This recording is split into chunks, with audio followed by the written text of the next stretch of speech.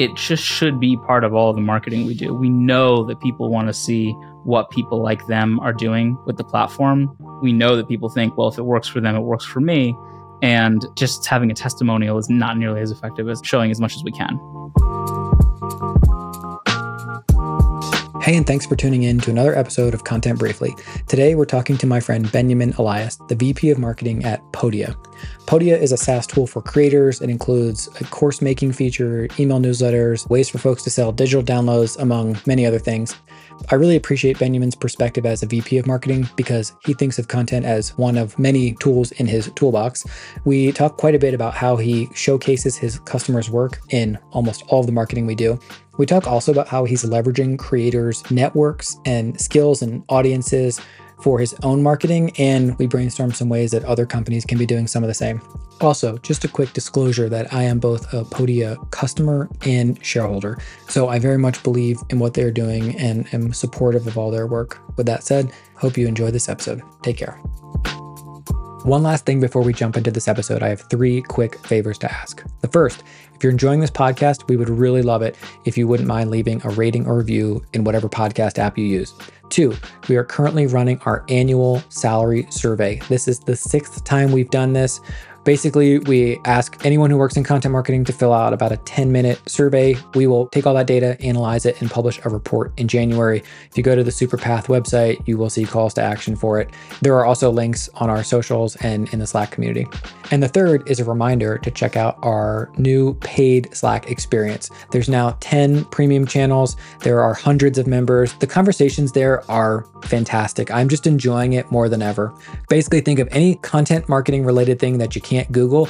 People are asking it and people are responding. There's so much good stuff in there. It's only $20 a month. You get a discount if you sign up annually. You can learn more about that at superpath.co/community. Hey everybody, Jimmy from Superpath here today with my friend Benyamin Elias, VP of Marketing at Podia. I was just looking at your LinkedIn a few minutes ago, Benjamin, and you haven't had the word content in your title for a long time, so maybe I booked this one by mistake. No, I'm just kidding. Could you give an intro to yourself? You're a longtime content marketer. Obviously, content is kind of core part of what you do at Podia, but maybe for folks who don't already know you, could you talk a little bit about yourself and some things you've been working on the past few years? Yeah, absolutely. So as you said, I haven't been a content marketer for about 3 years now. I was a content marketer at ActiveCampaign and then content manager at ActiveCampaign and then director of content at ActiveCampaign. And then I switched over and was director of growth. When I hopped over to Podia, I was also director of growth and now VP of marketing. And the reason for that switch, I think, was really that content is really powerful. And I still believe that that's the case, even as the field is rapidly changing and parts of the industry are changing more quickly than others. But I don't think that a lot of the role of content fits under the umbrella of content marketing. Ooh. My question is always, and has always been, what is the best way to grow a business, or this business, the one that I happen to be working on, or how does this business grow? I think that's a Reforge question also, if you are fans of those folks. And it's a great question. You really need the answer to that question because it's what lets you focus on the things that actually have an impact and prioritize among the incredibly long list of things that any team could be working on at any given time, what you want to work on. So I still think content is very important. And I think the landscape is shifting and my career has shifted from thinking, how do I build a content marketing program, to what is the role of content or any of these other relevant channels or media, if you want to get into semantics, in actually growing this business. And that's more of what I'm thinking about now. We have many examples of things like that at Podia that I'm sure we're going to talk about momentarily. Yeah, definitely. And actually, that's a good segue. Can you talk about Podia? What is Podia? Who is Podia? Just give us kind of an overview of the company, kind of where it is in its life cycle, and then kind of any like relevant details you can share on who the customers are, team size, things like that. Yeah. So Podia is a platform that lets you run your entire online business in one place. It gives you a website builder. It's a place for you to sell digital products and online courses. It lets you run an online community, and you can run your email marketing through Podia as well. And it has shifted a lot in the almost 3 years that I've been here, but also in the almost decade of its existence. So in November of 2014, Podia was established as a company called Coach, and it was aimed mostly at online tutors. It was rebranded to Podia a few years later as Spencer, our CEO, realized that the market was not quite what he thought it was. And we were seeing a lot of non-tutors sign up for the platform to do other stuff. And we sort of focused more on other types of creators, specifically online courses. That was sort of the hot area in late 2016, early 2017. And that's when we rebranded to Podia, which is the plural of podium. I don't think I ever realized that. Yeah, there you go. It's actually funny. We were at one of our retreats and our team name for bar trivia was a plural of podium. And the MC was like, I think that's just Podia. And we were all cheering. It was great. Oh, that's funny. Yeah. So he knew his Latin roots. In 2022, we shifted over to have a free plan. And that was the first really big recent shift in the business. So on the free plan for Podia, we have a website builder that you can build an entire website on. You can start selling a digital product. You can sell online coaching sessions. You can start an online community. And you can start sending emails up to a certain threshold of subscribers. And that was really important for us. That came out of customer research. We might talk about that in a little bit. We might not. We have a lot of ground to cover. But it helped us capture this huge segment of the market that was not ready to go from 14-day trial to $39 a month plan. In 2023, which it still is as we're recording this, we added an email marketing product to our offerings. So Podia had very lightweight email marketing, text-based only, really not anything in the way of customization or segmentation. And we spent a long time developing that and doing the customer research to make this a really competitive product in the rest of the market. And because it is completely in the same place as where people sell their digital products, you don't have to use Zapier or use integrations that don't quite work the way you want them to. Plus, there are some things that you don't really ever get in other email tools because you have to pass the information across and they just don't. That's native in Podia. So with that launch, Podia is a multi-product company. You can buy a base Podia plan or you can buy a Podia email plan that comes at a price that scales with your number of subscribers, much in the way that a lot of the market does. Although we price to be, we hope, the most affordable option for individual businesses on the market. That then leads us to literally today, as we are recording, there is a new plan of Podia on the market. Oh, really? Yeah, literally today. It just launched this morning. And that is a $9 plan or $4 a month billed annually.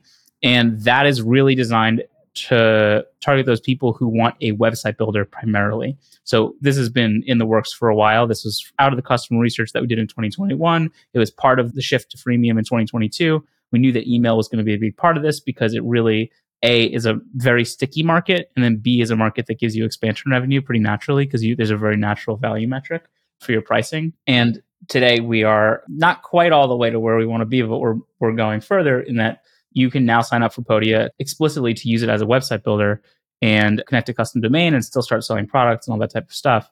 But that's where we're going as a business. We think that the course market is a little bit saturated, is also not the biggest market out there. And it's not really, again, from our customer research, it's not really how creators tend to think of their own work. They don't think I'm a course creator. We don't want to be like some tool that people use on the side that they figure out how to connect with everything else. We hear from our customers, I really want to have everything in one place. And from our customer research, we heard this cycle of, well, first they start making content online, then they start putting up a website, then maybe they do coaching sessions or sell a digital product. And it's only after 2 years or more of being an online content creator that they actually will make an online course. So we're shifting markets, we're expanding markets into the website and email markets. And that, I think, is the summary of Podia's history. Yeah, that's very helpful. I don't typically ask folks in this podcast about the industry in which they operate, but I feel like it's actually quite relevant in this case. There's a few terms rattling around in my brain. One is creator economy.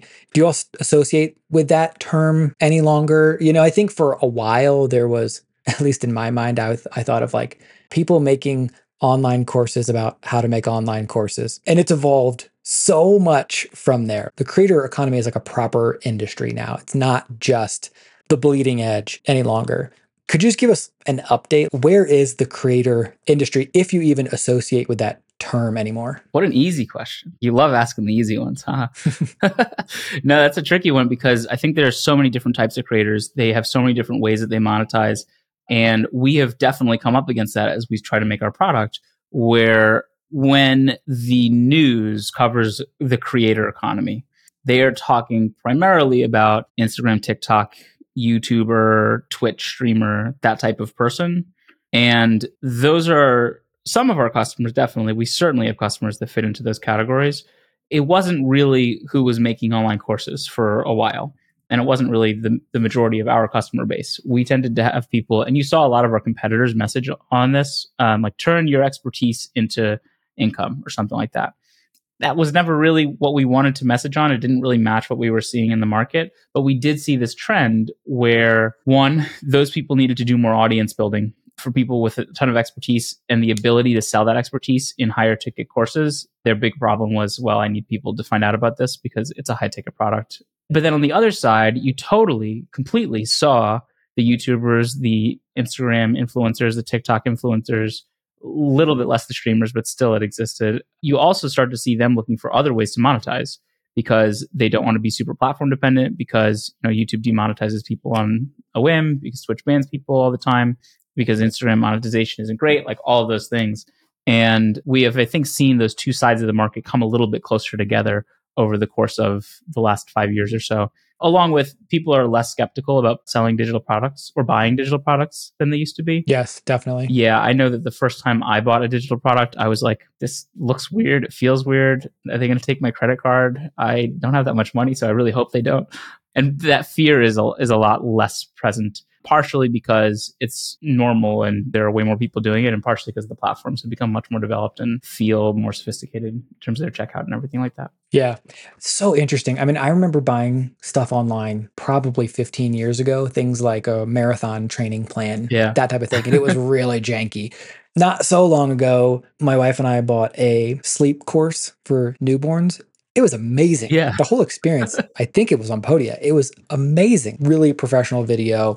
Came with worksheets and templates that we printed out and filled in. It was an amazing experience. And honestly, because I kind of am in tune with what's going on, at least to some degree, I was like, this is awesome. It kind of opened my eyes like, wow, you really could sell a lot of things. Really interesting. I do want to ask you too about where this all fits into all the other things happening in B2B right now in terms of influencers, where creators sort of fit into the B2B SaaS environment. But I might hold off on those for just a minute. Sure. Because I want to ask you some questions about how Podia goes about doing its own marketing, content or otherwise, because your customers are B2B-ish.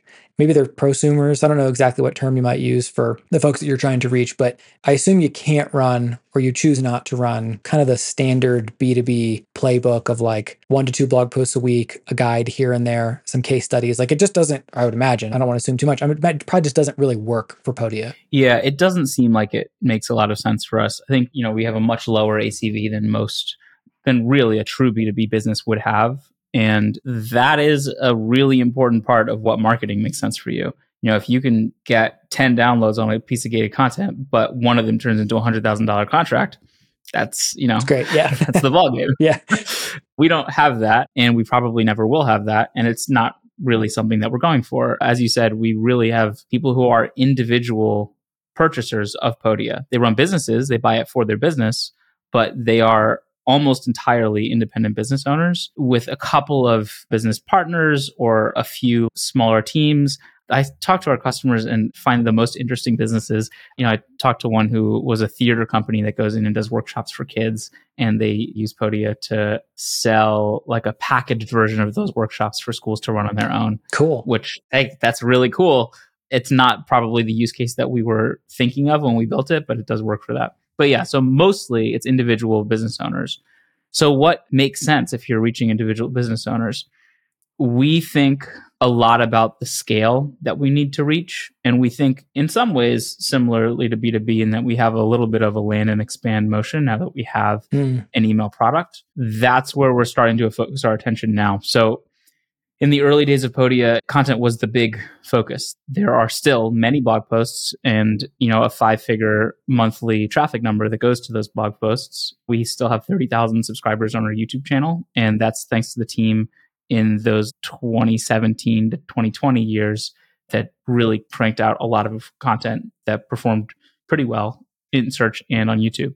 And for the stage that the business was at the time, that made a lot of sense. We were selling really to anyone who would buy a course platform because it's small. That's what startups are like, right? You have to get business anywhere that you can find business. and the content was a huge part of us getting a foothold in the market.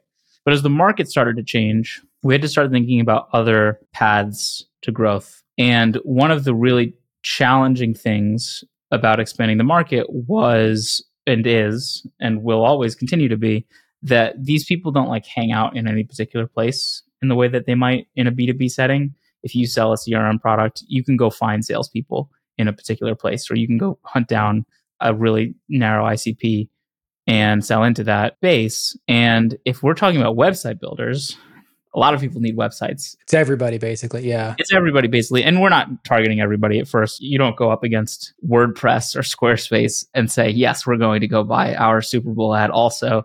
And that's how we're going to get in here. So we are carving out segments of those markets to focus on. But even before we were focused as strongly on website builders, we had this problem that a creator can appear anywhere and they don't seem to do a lot of searching. They don't seem to be that embedded in the market. They don't seem to have a whole lot of names that come to mind when they think about a tool that they're planning to buy. We would talk to people shortly after they signed up. We would schedule calls with them. We did a whole research process again. Customer research is a really big focus for us. And we would pretty consistently find that they would say, someone told me about Kajabi, and then I looked at how expensive it was, and I looked for alternatives, and that's how I found Podia. Oh, I bet they found your page. Yeah. Your alternative pages are really good. So we would hear that from a lot of people. We would also hear, I would speak to people who was like, yeah, I was thinking of like, do I hire a developer to build me a website for this? And I think that's actually more true in B2B markets than people give it credit for also. But the way that people made buying decisions was so distributed and so long tail. There wasn't a platform everyone knows. There wasn't a place where everyone hangs out. And that meant that we had to be thinking about that long tail also. So as we go into our new markets, as we go into the next year, as we have a new plan launching today, we have a number of things that we're thinking about. The three big ones, I would say. One is we are starting to allocate more marketing spend towards sponsorships of content creators. And we did some of that this year, and we saw some really interesting things come out of that. And we have more of it allocated for next year. And we can talk more about some details there. Two is affiliates are important in this type of space, in a space where people are not going to a singular source. They are searching around. They don't have a single name in mind for some of these things, or actually in the website market, they're thinking Squarespace. We have to have our platform spread through a really wide network, again, that long tail. And there are a few different ways we're thinking about approaching that.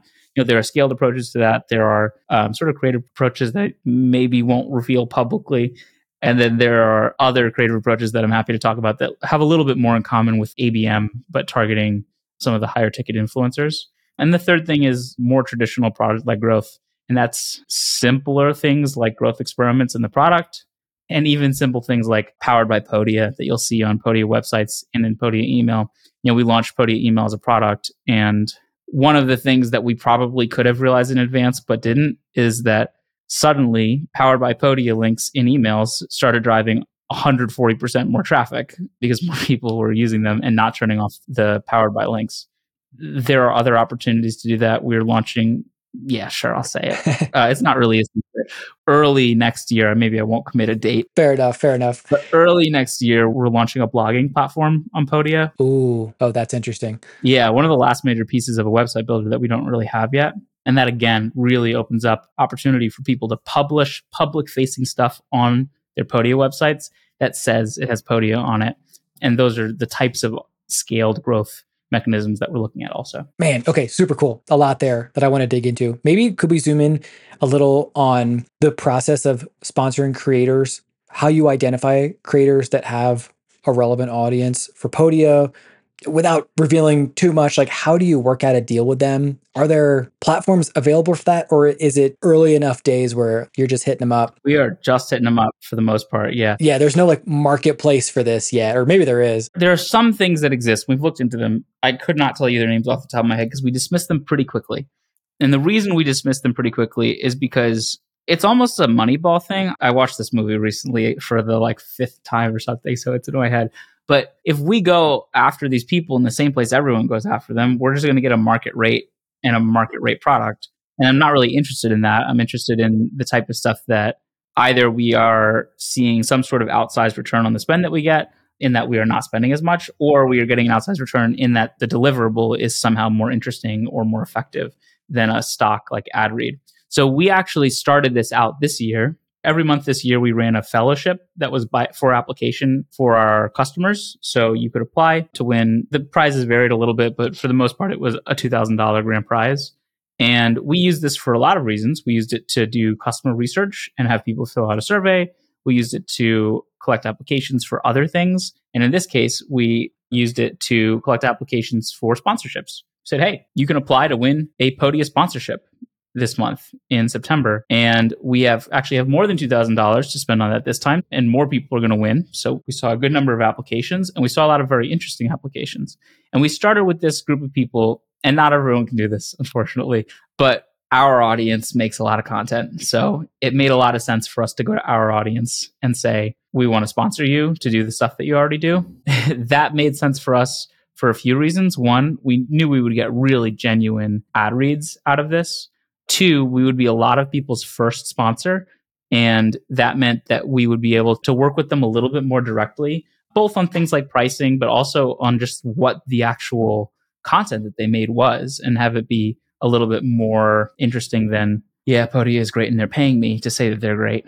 And really, I would say three is that again. And I can give a few examples of things that we had that I don't think we would have gotten otherwise. We have a baker on Podia who made a Podia purple cake. That's awesome. And it said Podia on it in purple lettering. And it got a ton of traction on Instagram, tons of comments, tons of engagement, all that kind of stuff, with her saying all the things that she liked about Podia while she was making it.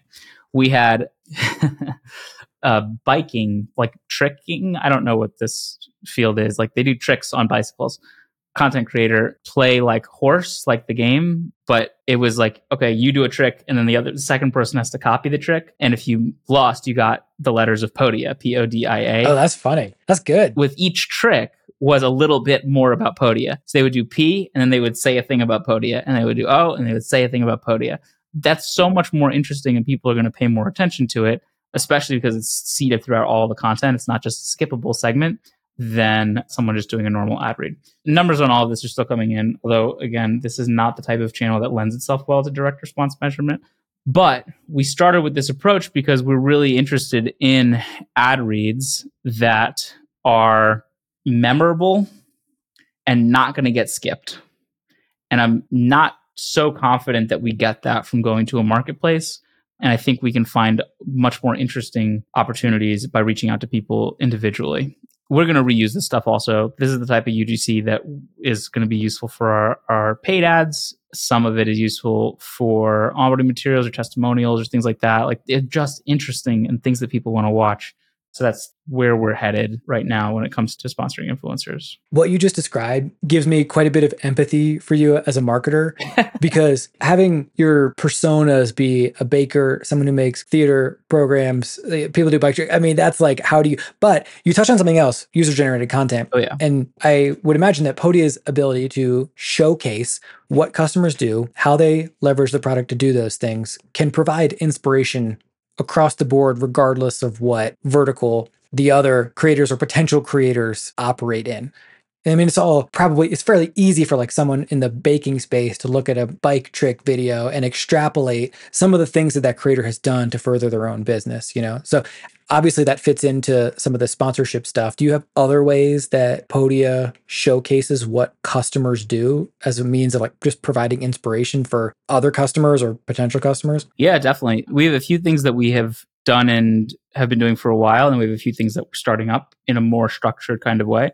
And I can talk about both of them. And actually, before I do either of those, I'll back up and say that was one of the things that was very alarming, panicking when I first joined Podia. Was the first thing I did when I joined Podia. Len, who we both know probably still remembers, I put together a whole doc of customer research I wanted to do. And I reached out to a bunch of people. I scheduled a bunch of calls. And I did like 20 of these calls. And at the end of it, I was like, I don't think any of those people did the same thing as any of those other people. That's crazy. They were all different businesses or different markets. If you were asking like, which industry are you in, you would have gotten 20 different answers. But there was a really common customer journey across them in terms of how they went about building their audience, what challenge they faced as they were building that audience, what happened when they started to monetize, that type of thing.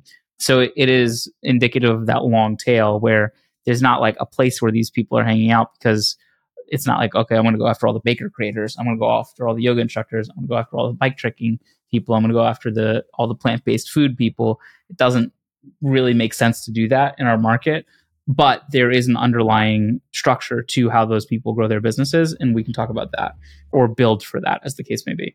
But to go back to the question, how do we showcase this stuff? So, of course, we have customer stories the way that most businesses now do. We share those in some of our onboarding materials. But really, the thing that we've noticed is people want to see examples. They want to see the real live stuff. We have had an examples page on our website for a very long time, and lets people see what their Podia site could look like by looking at what real people have done with their Podia sites. And earlier this year, it's hard to exactly peg down when we did this, but we added verticalized pages for them. And now you can see examples of online coaches who have done it, or artists who have done it, and that type of thing. That will be especially relevant as we add some of the features that are coming to the website builder next year. Not blogging, although also blogging. But we saw traffic to those pages immediately, both from search and from navigating on our website. And we use them again in our onboarding materials. It's stuff that people always want to see. We even moved it out of the main nav. It used to be like one of the main things, and now it's in a drop down. Didn't see a traffic hit at all. People hunt it down. Wow. Yeah, they really want to see examples. As we launched the email product, we broke it out into email examples also, and templates that people have made. We keep adding new templates into the platform, informed by what some of our customers have made, that type of thing. So there's that aspect of things. It's like we want to show people literally what you can make in Podia. We also built a whole demo site, demo.podia.com, on the platform that is a little meta, but shows this is this type of section. This is what a course would look like. This is how you might sell a download, that type of thing. And we see some pretty good numbers there also. And then more recently, we have gone about doing this across all of our, what B2B people would probably call product marketing materials. So that means on our website pages, we added a ton of pages because we realized we just really weren't selling the features that we had effectively enough. So I lost business from an influencer who said, I would have loved to use Podia. I was checking it out. I heard about it from this other affiliate who was also an influencer. Like the whole system had worked to get him to our door. And then he said, but I wish I could add multiple types of files to a single lesson in a course. Like, hang on a second. You can, right? Or he didn't say this exactly, but we've had other people say it like, I have my link in bio tool already. I don't need my Podia website or something. We have a link in bio thing. These are things that we have and we just weren't selling. Oh, can I use Podia for my landing pages? What do you mean? You can make a whole website. Yeah, but you don't have a page that says landing pages on it. So we have to sell that specifically as a feature. And as we built out all of those pages, we started to pull in way more customer examples also. And that, I think, is just good practice, especially when you have a visual product.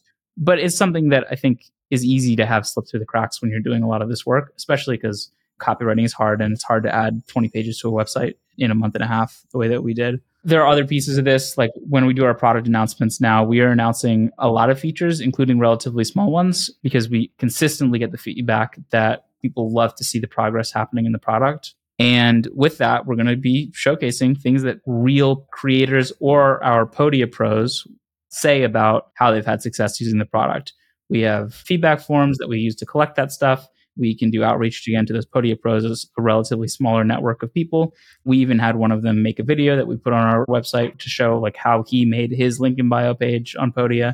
There's a lot of stuff there. It just should be part of all of the marketing we do. We know that people want to see what people like them are doing with the platform. We know that people think, well, if it works for them, it works for me. And just having a testimonial is not nearly as effective as showing as much as we can. There are challenges with that. It's hard to show people an online course that's not public, things like that. That's why we make a demo site and have other ways to work around it. And of course, we're a small team, so we are a little bit resource limited in some of these things, but we do what we can. And we try to really hold that standard of let's get customers into all the marketing that we do. Yeah. That's really cool. The creator space is interesting because there's 20 different elements of it: coaching, consulting, affiliate, social, digital downloads, and all these other things. And then for each individual creator, they kind of pull the handful of things that make the most sense for them, which kind of to your point means you have 1,000 people, each with a completely unique way of going about it. Really cool though. I just find this space to be it's exciting. Something about it just feels good because your customers, by using the product, are empowered. I would imagine for a lot of the people that ultimately become a Podia customer, launch courses, do consulting, or any number of other things, that they're tapping into a desire they've had for a really long time to turn their own ideas into revenue or turn their audience into revenue. And that's a very empowering thing. And so it just feels a little better than a lot of other SaaS products out there, which are maybe a little bit more transactional in nature. The great thing about talking to our customers a lot also is that you start to see them a little bit in the wild. I spoke to someone when she was at like maybe 8,000 Instagram followers and was making some money from her courses, but not like a big fish. And she blew up. She's got over 100,000 Instagram followers. She had like a 70K month Dang. that I could see on our end. That's just what she processes in Podia. And it's like, oh, wow, this really took off for you. And Podia was a huge part of making that type of thing happen. And then we just see all kinds of cool businesses. There's a sourdough academy that is on Podia. That's cool. There's a blacksmith that's on Podia. That's cool. There are all sorts of really interesting businesses. There's a family who's making an off-grid homestead in Arizona. And they're YouTubers. They have maybe, I think, 130,000 YouTube subscribers now. And they're very smart about how they go about their YouTube content, but they use Podia to run their community and take subscription revenue instead of using something like Patreon that would take a huge transaction fee. Plus, they sell digital products. So like they make a essentially hour-long documentary about how this guy built solar panels from scratch in the middle of the desert. And they post that video and it's monetized on YouTube. And then they sell the wiring diagram on Podia. Wow. And they have really smart add-ons to a lot of their content. And it's just really cool to watch people who are making really cool stuff, doing really cool things, and then are also being really smart about how they run the business side of their operations. Yeah, that's so cool. So inspiring. There's one last thing I want to ask you, and I've kind of thrown our normal questions out the window because there's just so much to talk through here. And I feel like it would be a disservice to listeners if I just asked you like what metrics you care most about. Sure. But I do want to ask you about, there is a thing happening right now where there's a lot of creators in the B2B space. Some are becoming kind of like B2B influencers. Mm-hmm. There's probably some pressure for SaaS companies to figure out ways to work with these people. Most of the creators, I would imagine, are probably better served by staying independent rather than going in-house and doing like creator style marketing on behalf of a SaaS company. Also, companies I sense are hesitant to kind of invest marketing resources into an individual's brand.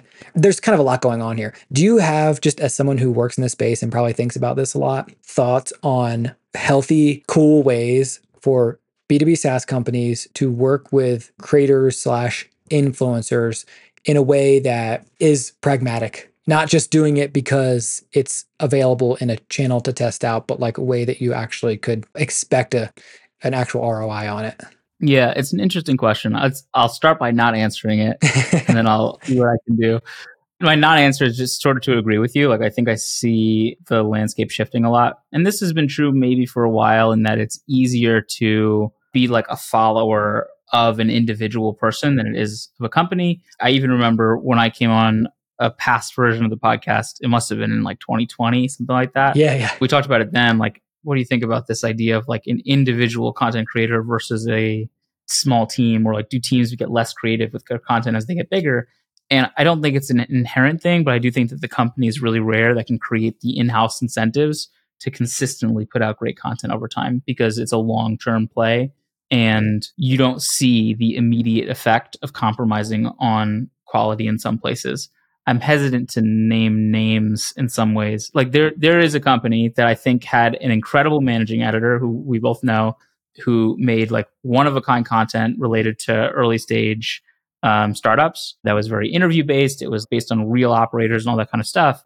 And it was great stuff. It was industry leading at the time. That person left to do some other very exciting, very prestigious things, and they're great. The same formula kept going at the old company. They kept interviewing people and they kept talking about early stage startups and all that kind of stuff, but the spark was gone. Like, it was pretty clear that the insight that had been coming through and had been making it so valuable wasn't really there so much as they were following a content format.